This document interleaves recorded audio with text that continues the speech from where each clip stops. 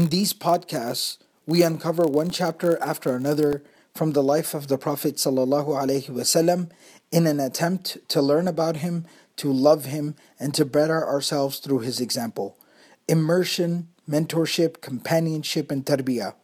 These are just a few of the things we offer alongside knowledge of the prophetic biography at the Seerah Intensive. 2 weeks dedicated to the study of the life of the Prophet ﷺ and his noble characteristics. So this winter, join me in Dallas, Texas, alongside your classmates from all over the world to learn the story of the life of the best of humanity, the ultimate mercy to mankind, the Prophet Muhammad sallallahu alaihi wasallam.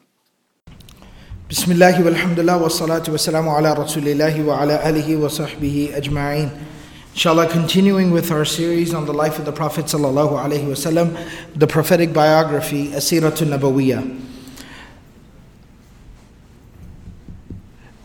In the previous session that we had, we were talking about the Battle of Uhud, and we talked about the beginning of the battle, the arrival of the mushrikun, basically at the outskirts of the city of Medina, and the motivations that they were there for vengeance and revenge.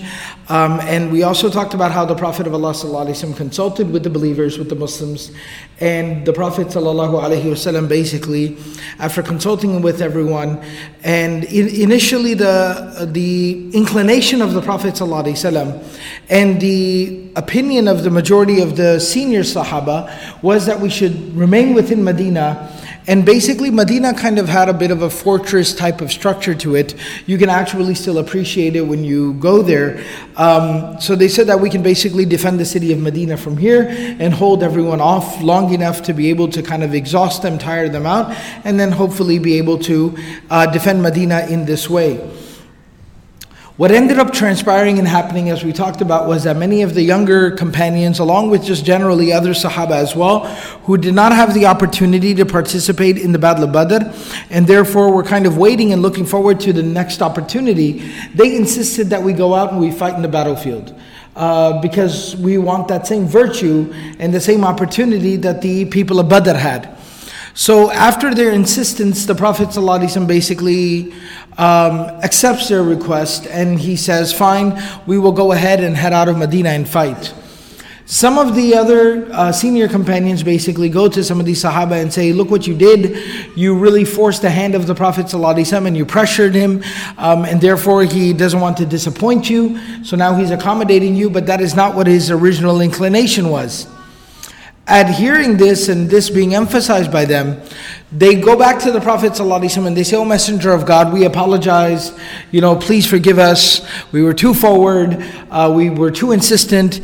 Please, let's stay in Medina and fight." And the Prophet ﷺ says, no, once the Messenger of God has basically put on his armor, he doesn't remove it until he's stepped into the battlefield. He has engaged in the battlefield.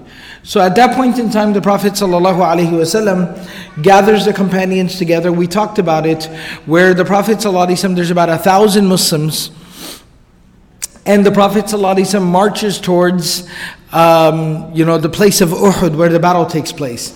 Now, we talked about all of this, and alhamdulillah, the blessing and the opportunity was we were able to take the Qalam Umrah trip, the Qalam Umrah group, in the footsteps of the Prophet ﷺ, where the goal and the objective wasn't just to perform Umrah and visit the Haramain, but to also study the Seerah of the Prophet ﷺ and the major events of the life of the Prophet ﷺ at the actual sites. So what's very fascinating is that when you follow the road and the path, I was able to go and see it and visit there. When you follow the path and the road that goes from Medina to the place where Uhud took place, there is a masjid over there on the way. It's a very small masjid, kind of inconspicuous. You won't really notice it. It doesn't stand out. But the locals, the Ahl Medina, basically the original residents of Medina who've kind of inherited the history of Medina from generation to generation, they can actually point it out to you. There is a masjid on the way called Masjidul Dira'. And a dira' literally refers to armor. And so when they left Medina after all these, after all this deliberation, when they finally left Medina, it was evening time almost. And so they didn't reach Uhud, because traveling with 1,000 people, as you can imagine, is not very easy. So they ended up spending the nights on the way to Uhud. The Prophet ﷺ had them camp out, that way they could arrive at Uhud early in the morning and, basically engage the army earlier in the day. So they end up stopping there, they spend the night there, and from there, what's actually mentioned, and I talked about it last time, لَبِسَ الدِّرْعَيْنِ.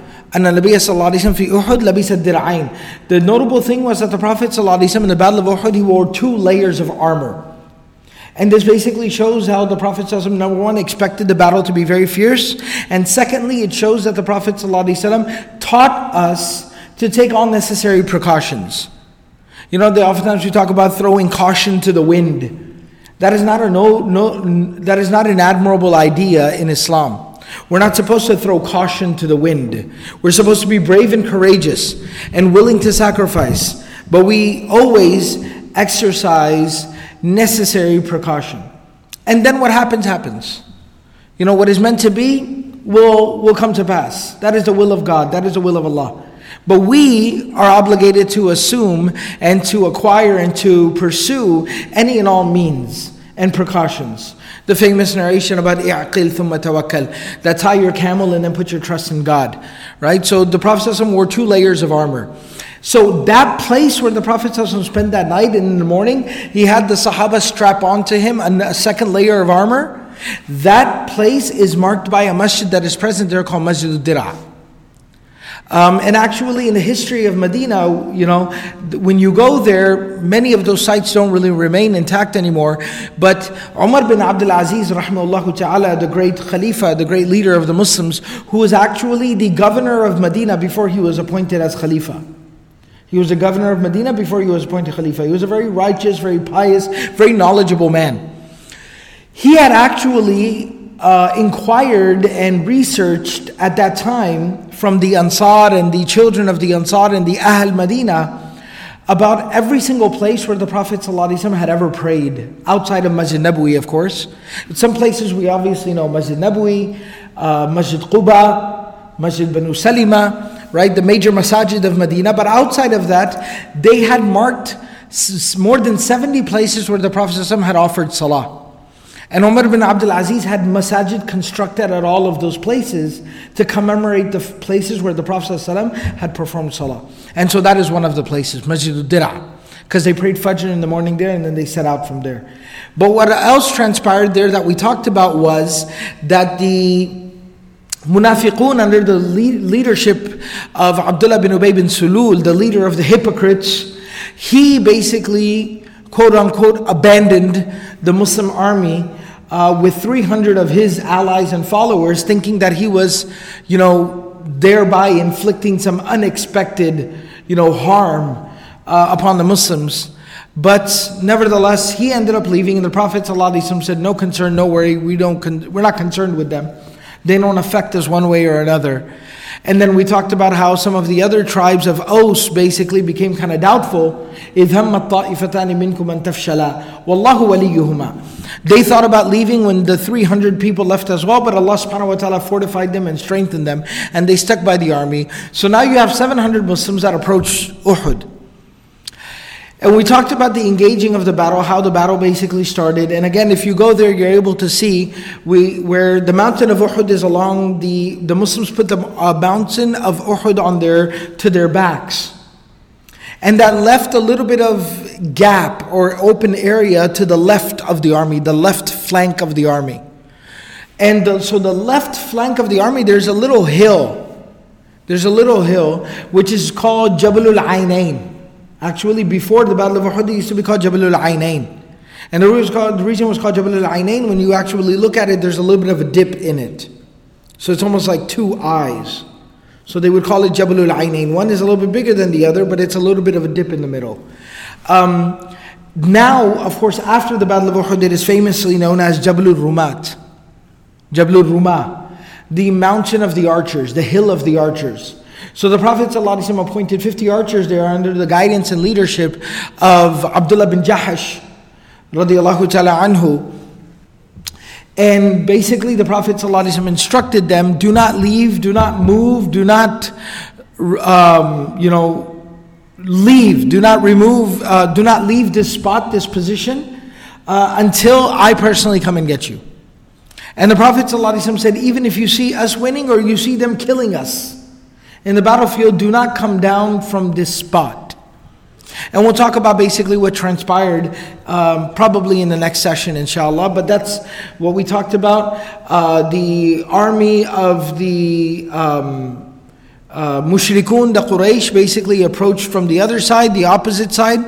What's also very fascinating is that when you go and look at it, Uhud is to the north of Medina. Uhud is to the north of Medina. The reason why the army of the Quraysh came from the north, and the Muslims knew it was going to come from the north, is because to the south of Medina, basically, it was very dense forest. They were all date palm trees and gardens and orchards and things like that. So there were a lot of walls. There were a dense, thick, foliage and forest. And so it wasn't really practical for a huge army. The Quraysh were coming with about 3,000 people. So it was not practical for 3,000 people to be able to walk through this area that is walled off with gardens and thick forest and trees. It just wasn't practical. They could not come from the east or the west because basically Medina, that region previously, historically, was basically a volcanic region. And you can actually still see effects and traces of that till today. And so now a lot of it, the earth has been cleared out to, development and roads and homes and things like that. But previously what would happen is that there was very rough terrain, very uneven and rough terrain. That was basically the remnants of the old volcanic region that it was. And it's called basically Harratul Sharq wa Harratul Gharb. The eastern Harra literally means heat. So what they meant by that is the volcanic remnants on the east and of the west. So that again it was very treacherous land, it was very uneven, it was very sharp and difficult. So animals and people would have a very difficult time walking through there, particularly animals. So the north was really the only access point. So they knew that they were going to be coming from the north. That's why the Muslims went straight out to Uhud. Plus the Prophet ﷺ had intel from the scouts that he had sent out outside of Medina. Nevertheless, they positioned themselves there, and we talked about how the Battle of Uhud got started. We talked about some of the initial, fighting that took place. We talked about the story of Abu Dujana, the brave warrior, the fierce fighter of the Ansar, and how he was wreaking havoc on the army of the Meccans and the Quraysh. And at this particular time, today what we're going to be talking about, inshallah, as much as the time permits, is we're going to be speaking about Hamzah bin Abdul Muttalib radiallahu ta'ala anhu. One of the, major events, or one of the major issues pertaining to the Battle of Uhud is basically the death, the martyrdom, the shahada of Hamzah bin Abdul Muttalib radiallahu ta'ala anhu. A little bit of a brief, kind of a reminder and a little bit of a brief review. Hamzah radiallahu ta'ala anhu is the uncle of the Prophet sallallahu alaihi wasallam. He is the younger brother of the father of the Prophet sallallahu alaihi wasallam. The younger brother of the father of the Prophet sallallahu alaihi wasallam. Uncle, chacha, right? So he's the uncle of the Prophet sallallahu alaihi wasallam.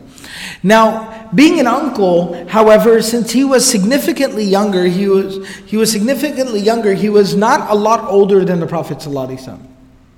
He was not a lot older than the Prophet ﷺ. So the Prophet ﷺ and him always had that very interesting relationship where you have kind of the uncle that's not a lot older than you, that's more like a big brother or an older friend, rather than an uncle, father type figure.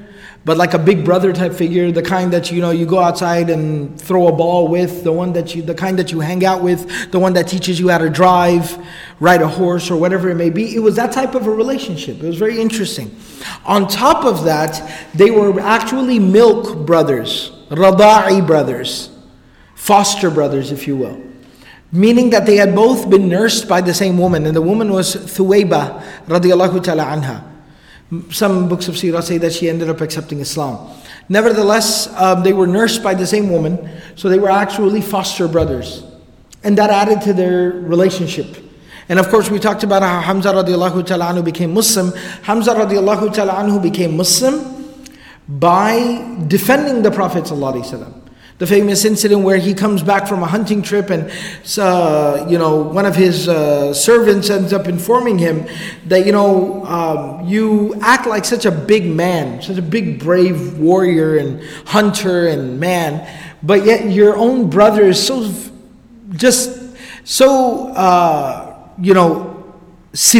disrespected.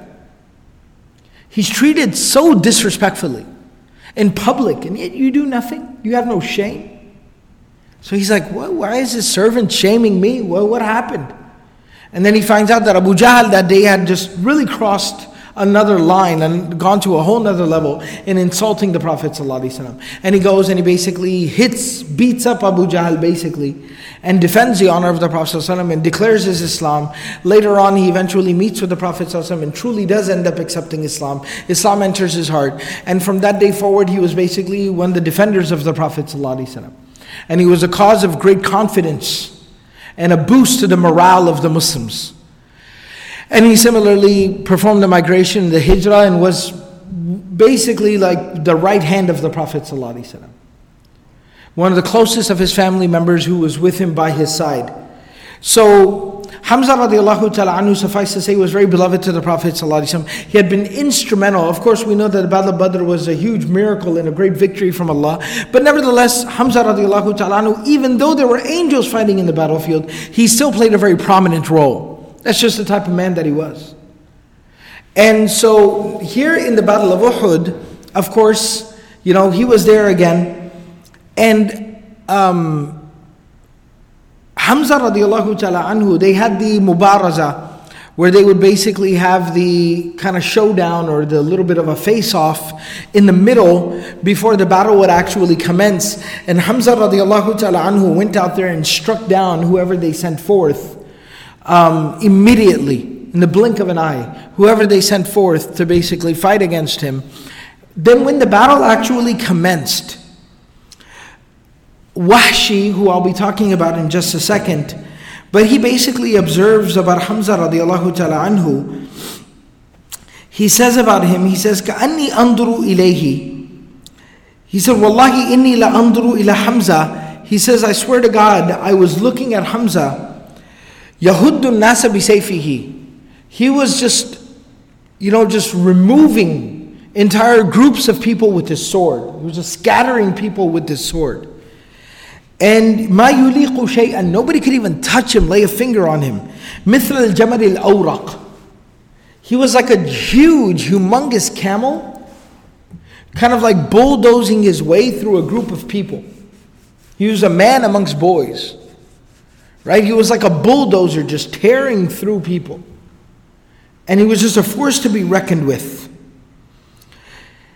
Also, what's said about Hamzah radiallahu ta'ala anhu, when Wahshi is making this observation about him, Hamzah radiallahu ta'ala anhu, by that time, in the very beginning of the battle, had already killed single-handedly, he had struck down 31 of the opposing army.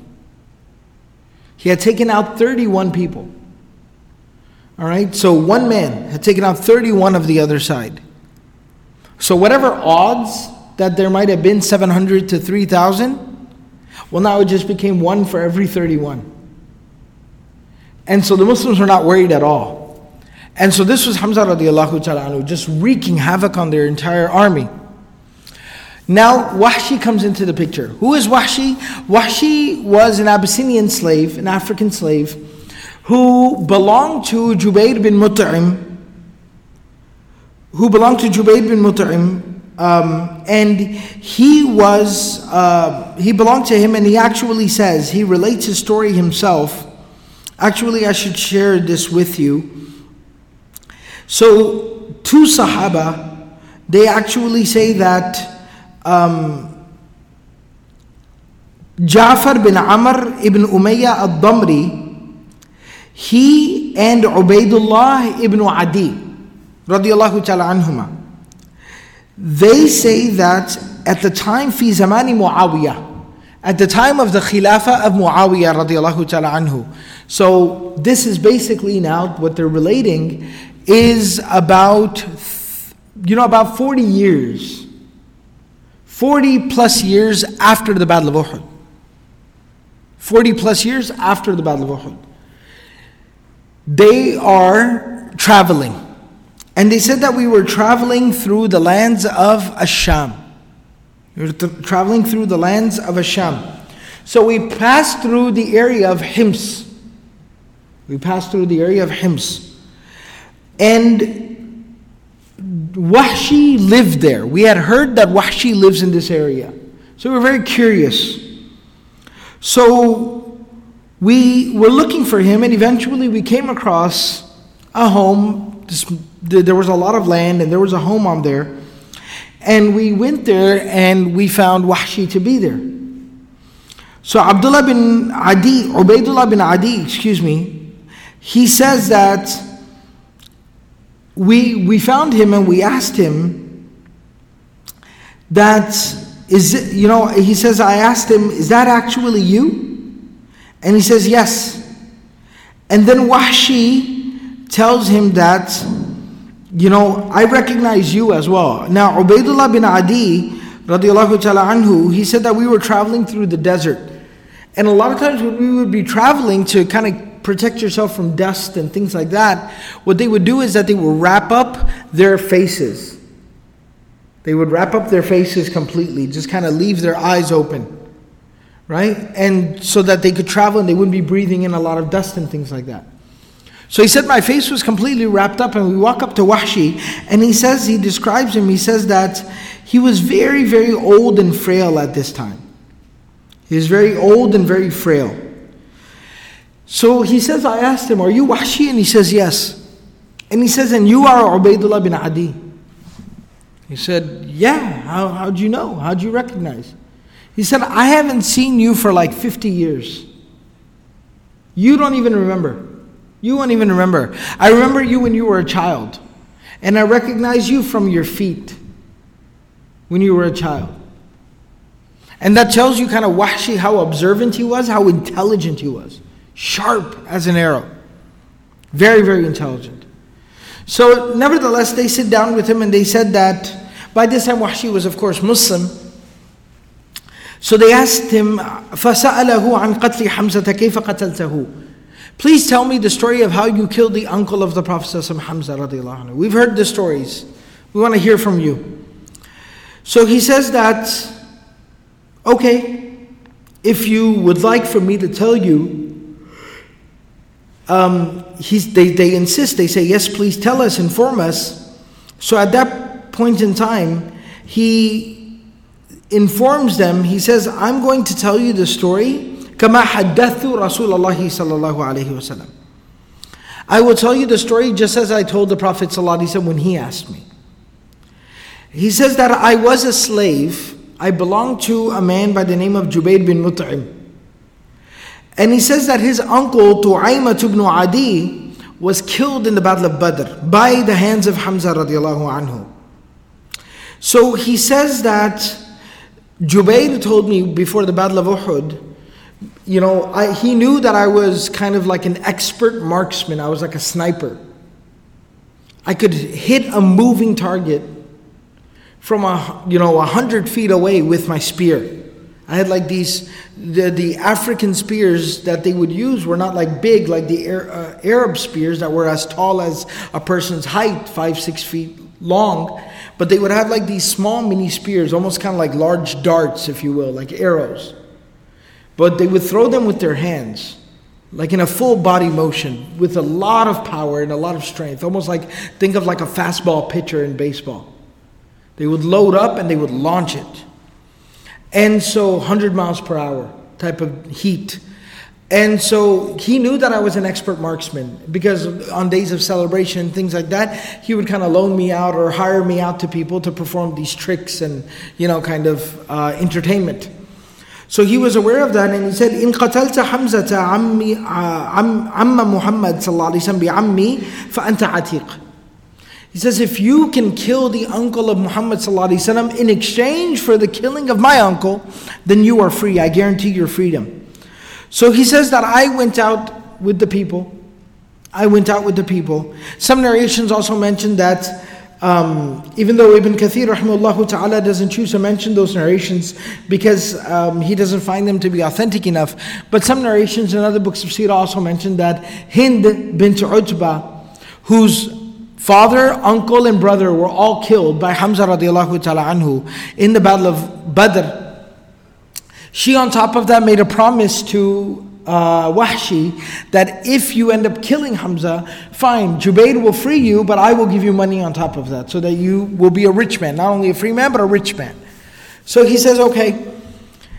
So he says that I went out with the army and I had no other purpose other than Hamzah. That's it, that's why I was there. So he says that when the battle started, and he talks about this, he says that I hid behind kind of like a rock and a boulder. I kind of hid behind some rocks. And I was spying on Hamzah, just keeping my eye on him. And I saw him just tearing through the army, just on a rampage. But I needed him to get closer so that he'd be in my kind of target range. When he got close enough, he says that I basically stepped forward. In my motion, I stepped forward and I launched that spear, that dart. And he says that this was the strength of Wahshi and how amazing his technique was. He says that it hit him in the navel, because Hamzah was a huge man, right? And he was so good with the sword that if I would have thrown it higher, he probably would have blocked it. So I had to aim low. So I aimed for like his waist, like navel. And Wahshi says that it went in one side and came out the other side. Like I tore a hole through him. And he says as soon as I hit him, he kind of, stopped in his tracks. And he said he looked at me, saw me, and started to walk towards me. He said at that moment my heart jumped out of my chest. I was like, oh no. But he said he took a few steps and he fell. And he laid on the ground kind of for a while, and he said I stayed nearby. I dare not go close to him because Hamzah lying on the ground was still more dangerous than most people on their feet. So he said I waited and waited and waited until I finally saw the life leave him. I saw him die. I watched him die. And he said that then I went and I retrieved my spear and I immediately left the battlefield. I went back to the camp and I sat down there, waited for the return back to Mecca to retrieve my reward. He actually says that وَلَمْ يَكُنْ لِي بِغَيْرِهِ حَاجَةٌ I had no other business there on that day except for Hamzah. So he says, I went back to Mecca and I was freed, I received the money, and I lived in Mecca. Why not? I was familiar with the place, I knew a lot of people, now I was free, I had money, so why not? I just lived in Mecca. He says, until the Prophet ﷺ, 6 years later, would come for Fath Mecca, the conquest of Mecca. And when he came for the conquest of Mecca, I said, I need to get out of town. I need to get out of Dodge, right? Because if Muhammad ﷺ finds me, then I don't know what he'll do with me. He was a Muslim at this time. So he says that I fled to Ta'if. I said, Ta'if's the place to go to. He says, but what ended up happening was that the wafd of Ta'if comes to the Prophet ﷺ and accepts Islam. And then, the Battle of Hunayn, the Battle of Ta'if takes place as well. And I'm like, well, it's not safe for me here either. So he says it's like the earth was like closing in on me. So he says that I said to myself I should go to Ash-Sham or Yemen or somewhere else, but I need to get out of here. So he says I was trying to figure out where I should go until somebody told me that, what's wrong with you? Wayhak. إنه والله ما يقتل أحدا من الناس دخل في دينه وشهد شهادة الحق. If you fear for your life, then you should know there's one thing that you can do to gain immunity and to gain protection. Muhammad sallallahu alayhi wasallam will not kill somebody who enters into his deen, his religion, and testifies to its truth, becomes a Muslim. He will not kill a Muslim, no matter what you've done in the past. That's how they operate. That's their policy. So I said that, okay, let me explore this opportunity. So he says, I went to Medina. Straight up. I went to Medina and I kind of covered up myself, cloaked up myself.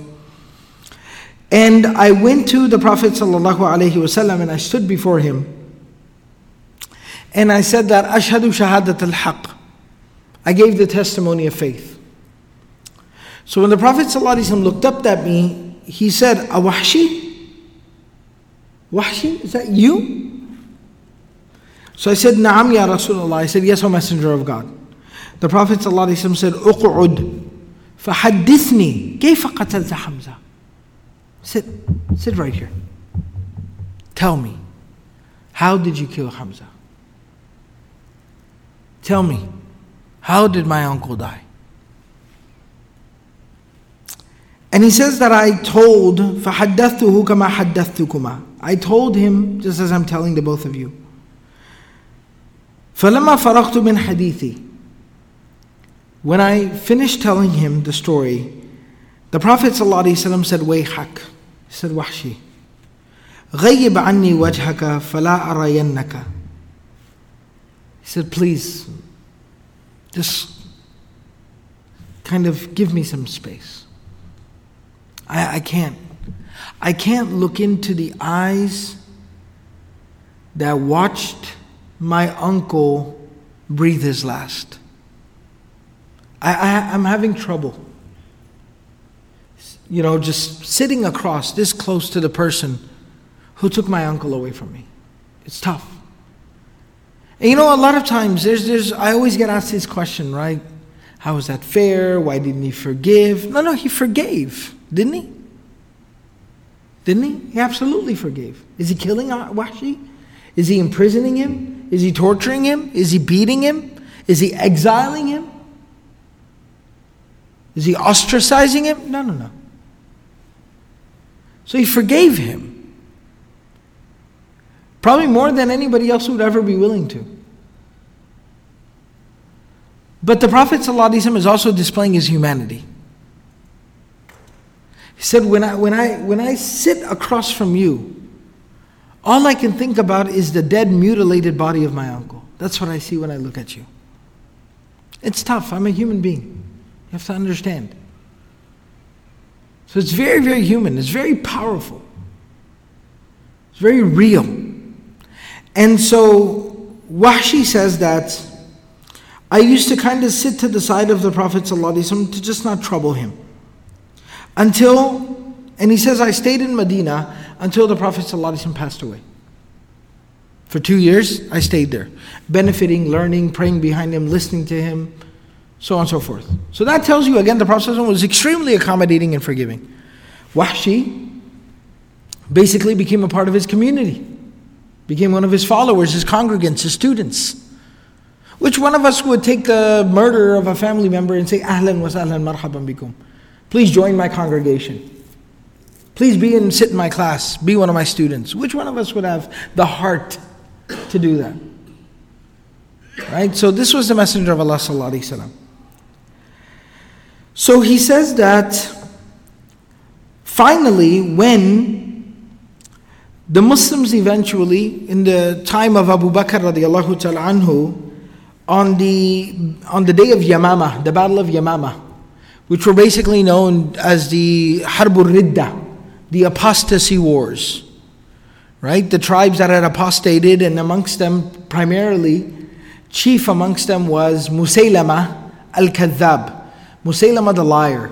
He was a false prophet, he claimed prophethood. He had actually come to Medina during the lifetime of the Prophet ﷺ and tried to negotiate a deal with the Prophet ﷺ. I'll take half, you take half. I'll be prophet for half the world, you be prophet for half the world. The Prophet ﷺ said, leave before I hurt you. Right? And so he dismissed him. So this Musaylama basically was kind of riling up these tribes that were apostatizing. So he says that I went out on that day, and when the armies met, Wahshi was very good at this. He was like sniper, stealth. He'd move about the battlefield in the army, nobody would even notice him. He had a way about things. So he says that I basically went back to my old tactics. I went into stealth mode. I started moving about the battlefield. I had one goal, one target. I got to find Musaylama. So he said, when I spotted Musaylama, قَائِمًا فِي يَدِهِ السَّيْفِ, he was standing there holding a sword in his hands. But he says that he wasn't a very skilled fighter. So he says that I got prepped, I got ready, I found a spot, made sure he was within my, range. And he says that I was basically about to get into my stance, like load up and launch the spear towards him. And I saw that another man amongst the Ansar, he appeared, started to bull rush Musaylama. They say the expression, a bat out of hell. Right? Like a bullet like a cannonball out of a cannon just shot out at Musaylama. Shotgun. You're just going at him. Right? And I was actually quite taken aback by how powerful and fast this man was. Just bull rushing Musaylama. Running through people. So he says that I loaded up even more quickly and I launched my spear. And it struck Musaylama in the chest and came out his back. Like he tore a hole through a man. And he says, I launched my spear and it just tore straight through him. And he says, as soon as it tore straight through him, he kind of stumbled back. And the second my spear went through him, that wrecking ball of a human being that was rushing towards him, he collided into him and just completely finished him off with his sword. And so he says that I needed to beat that Ansari and I needed to be the first one to strike Musaylama. I had to do it. It was my penance. See, إِنَّ الْإِسْلَامَ يَهْدِمُ مَا كَانَ قَبْلَهُ. Islam eradicates and removes anything that happened before it. Allah had forgiven me, the Messenger had forgiven me, it was wiped from my record that I had killed one of the greatest men that ever walked the face of this earth, Hamzah bin Abdul Muttalib radiyallahu anhu. Sayyidu Shuhada, Hamzah. Asadullahi wa Asadu Rasuli. The lion of God and His Messenger. The leader of all the marchers. God had forgiven me. But I felt I needed to do something to redeem myself. Like for myself, not for Allah. Allah didn't ask anything of me. Muhammad Rasulullah did not hold anything against me, but I needed to do it for myself. I needed to prove to myself that I was not a bad person. That I just wasn't going to be known for doing one of the most hurtful things to the Prophet ﷺ. Like I would have something, like I was worth something, I could contribute something. I wasn't the man who made the Prophet ﷺ cry. I wasn't just that man. I needed to know that I could be more. So he said, I had to hit Musaylama before that man could get there. And I did. My spear tore straight through him. The second I left his body, this wrecking ball of a human being hit Musaylama and finished him off. He says that as soon as that man finished him off and he turned around, guess who it was? Abu Dujana. Of all people, it was Abu Dujana. And so, one of the remarkable things that I wanted to mention here today was that, and I didn't mention this before because I wanted to kind of really emphasize this point. Wahshi, when he recounts the story of Hamzah radiallahu ta'ala anhu, killing Hamzah, he says that when I threw my spear and it tore through Hamzah, remember I mentioned that I waited until I made sure Hamzah was dead and I went back and retrieved my spear? He said I kept that spear. I don't know why. I don't know why. He doesn't give a reason. No reason. Why? But I kept that spear. And he said that was the same exact spear that I used to kill Musaylama. That was why. I was meant to retrieve it, so I could redeem myself using the same weapon. And you know what's fascinating? It's not like maybe it was just his weapon or he was attached to it, kind of like a favorite sword or something like that. Right? After he throws the spear, that kills Musaylama, he doesn't go back and retrieve it. This is done. I've done what I was supposed to. That spear has fulfilled its maqsad, its purpose. And so he used to say after that, he says, فَإِن كُنْتُ قَتَلْتُهُ فَقَدْ قَتَلْتُ خَيْرَ النَّاسِ بَعْدَ رَسُولِ اللَّهِ صَلَّى اللَّهِ عَلَيْهِ وَسَلَّمَ وَقَتَلْتُ شَرَّ النَّاسِ. He says that if I indeed killed Musaylama, then I killed the best of the people after Muhammad sallallahu alaihi wasallam, which was Hamzah, and I also killed the worst of the people, which was Musaylama, the false prophet. And so eventually, what's mentioned about Wahshi is that Wahshi, after killing Musaylama, once he felt that he had basically redeemed himself, he eventually moved to Hims in Asham in Syria, kind of lived a little bit like what we would consider like kind of on a ranch, kind of outside of the city. He lived a little bit outside of there, and he basically lived out the rest of his days there, and eventually he died in the place of Hims. He died there, passed away there, and is buried there. So this is the story of the Shahada, the martyrdom of Hamzah radiallahu ta'ala anhu, and Wahshi, and how he exactly was a part of the killing and the assassination of Hamzah radiallahu ta'ala anhu. One of the things that we're going to be talking about and we're going to discuss a little bit later, I'd like to try to keep the chronology of the events as much as possible. We're going to talk about more events in the battlefield, such as, the death of some of the other key companions. We'll talk about the injuries to the Prophet ﷺ, the abandoning of the archers from their post, and basically what transpired afterwards, how eventually the battle concluded. And then we'll come back to then talking about the martyrs who died and their burials, and how the Prophet ﷺ basically, handled everyone's death and everything. And at that point in time, we'll come back to talking about Hamzah radiallahu ta'ala anhu, and how the Prophet ﷺ buried him, and how pained the Prophet ﷺ was at seeing the body of Hamzah and burying Hamzah and departing from Hamzah, and how much pain it caused the Prophet ﷺ very visibly and very profoundly. So inshallah we'll talk about that in the coming sessions. We'll go ahead and end and conclude here inshallah. In the next session then we'll talk about some of the other deaths and also the injury to the Prophet ﷺ, which again I was able to, on the Qalam Umrah trip, able to go there and see the specific spots and places, where the Prophet ﷺ was basically placed when he was injured and he was bleeding, and actually places where he bled, and those places are marked and are still observable till today. So you're able to really study the history and see exactly how the battle played out, and it's very fascinating, very remarkable. So inshallah we'll talk about that in the coming session. May Allah subhanahu wa ta'ala give us the ability to practice everything that was said and heard, and may Allah subhanahu wa ta'ala bless us with the love of Allah and His Messenger sallallahu alaihi wasallam. Subhanallah wa bihamdihi, subhanakallah wa bihamdik, nashhadu wa la ilaha illa anta, nastaghfiruka wa natubu ilayk.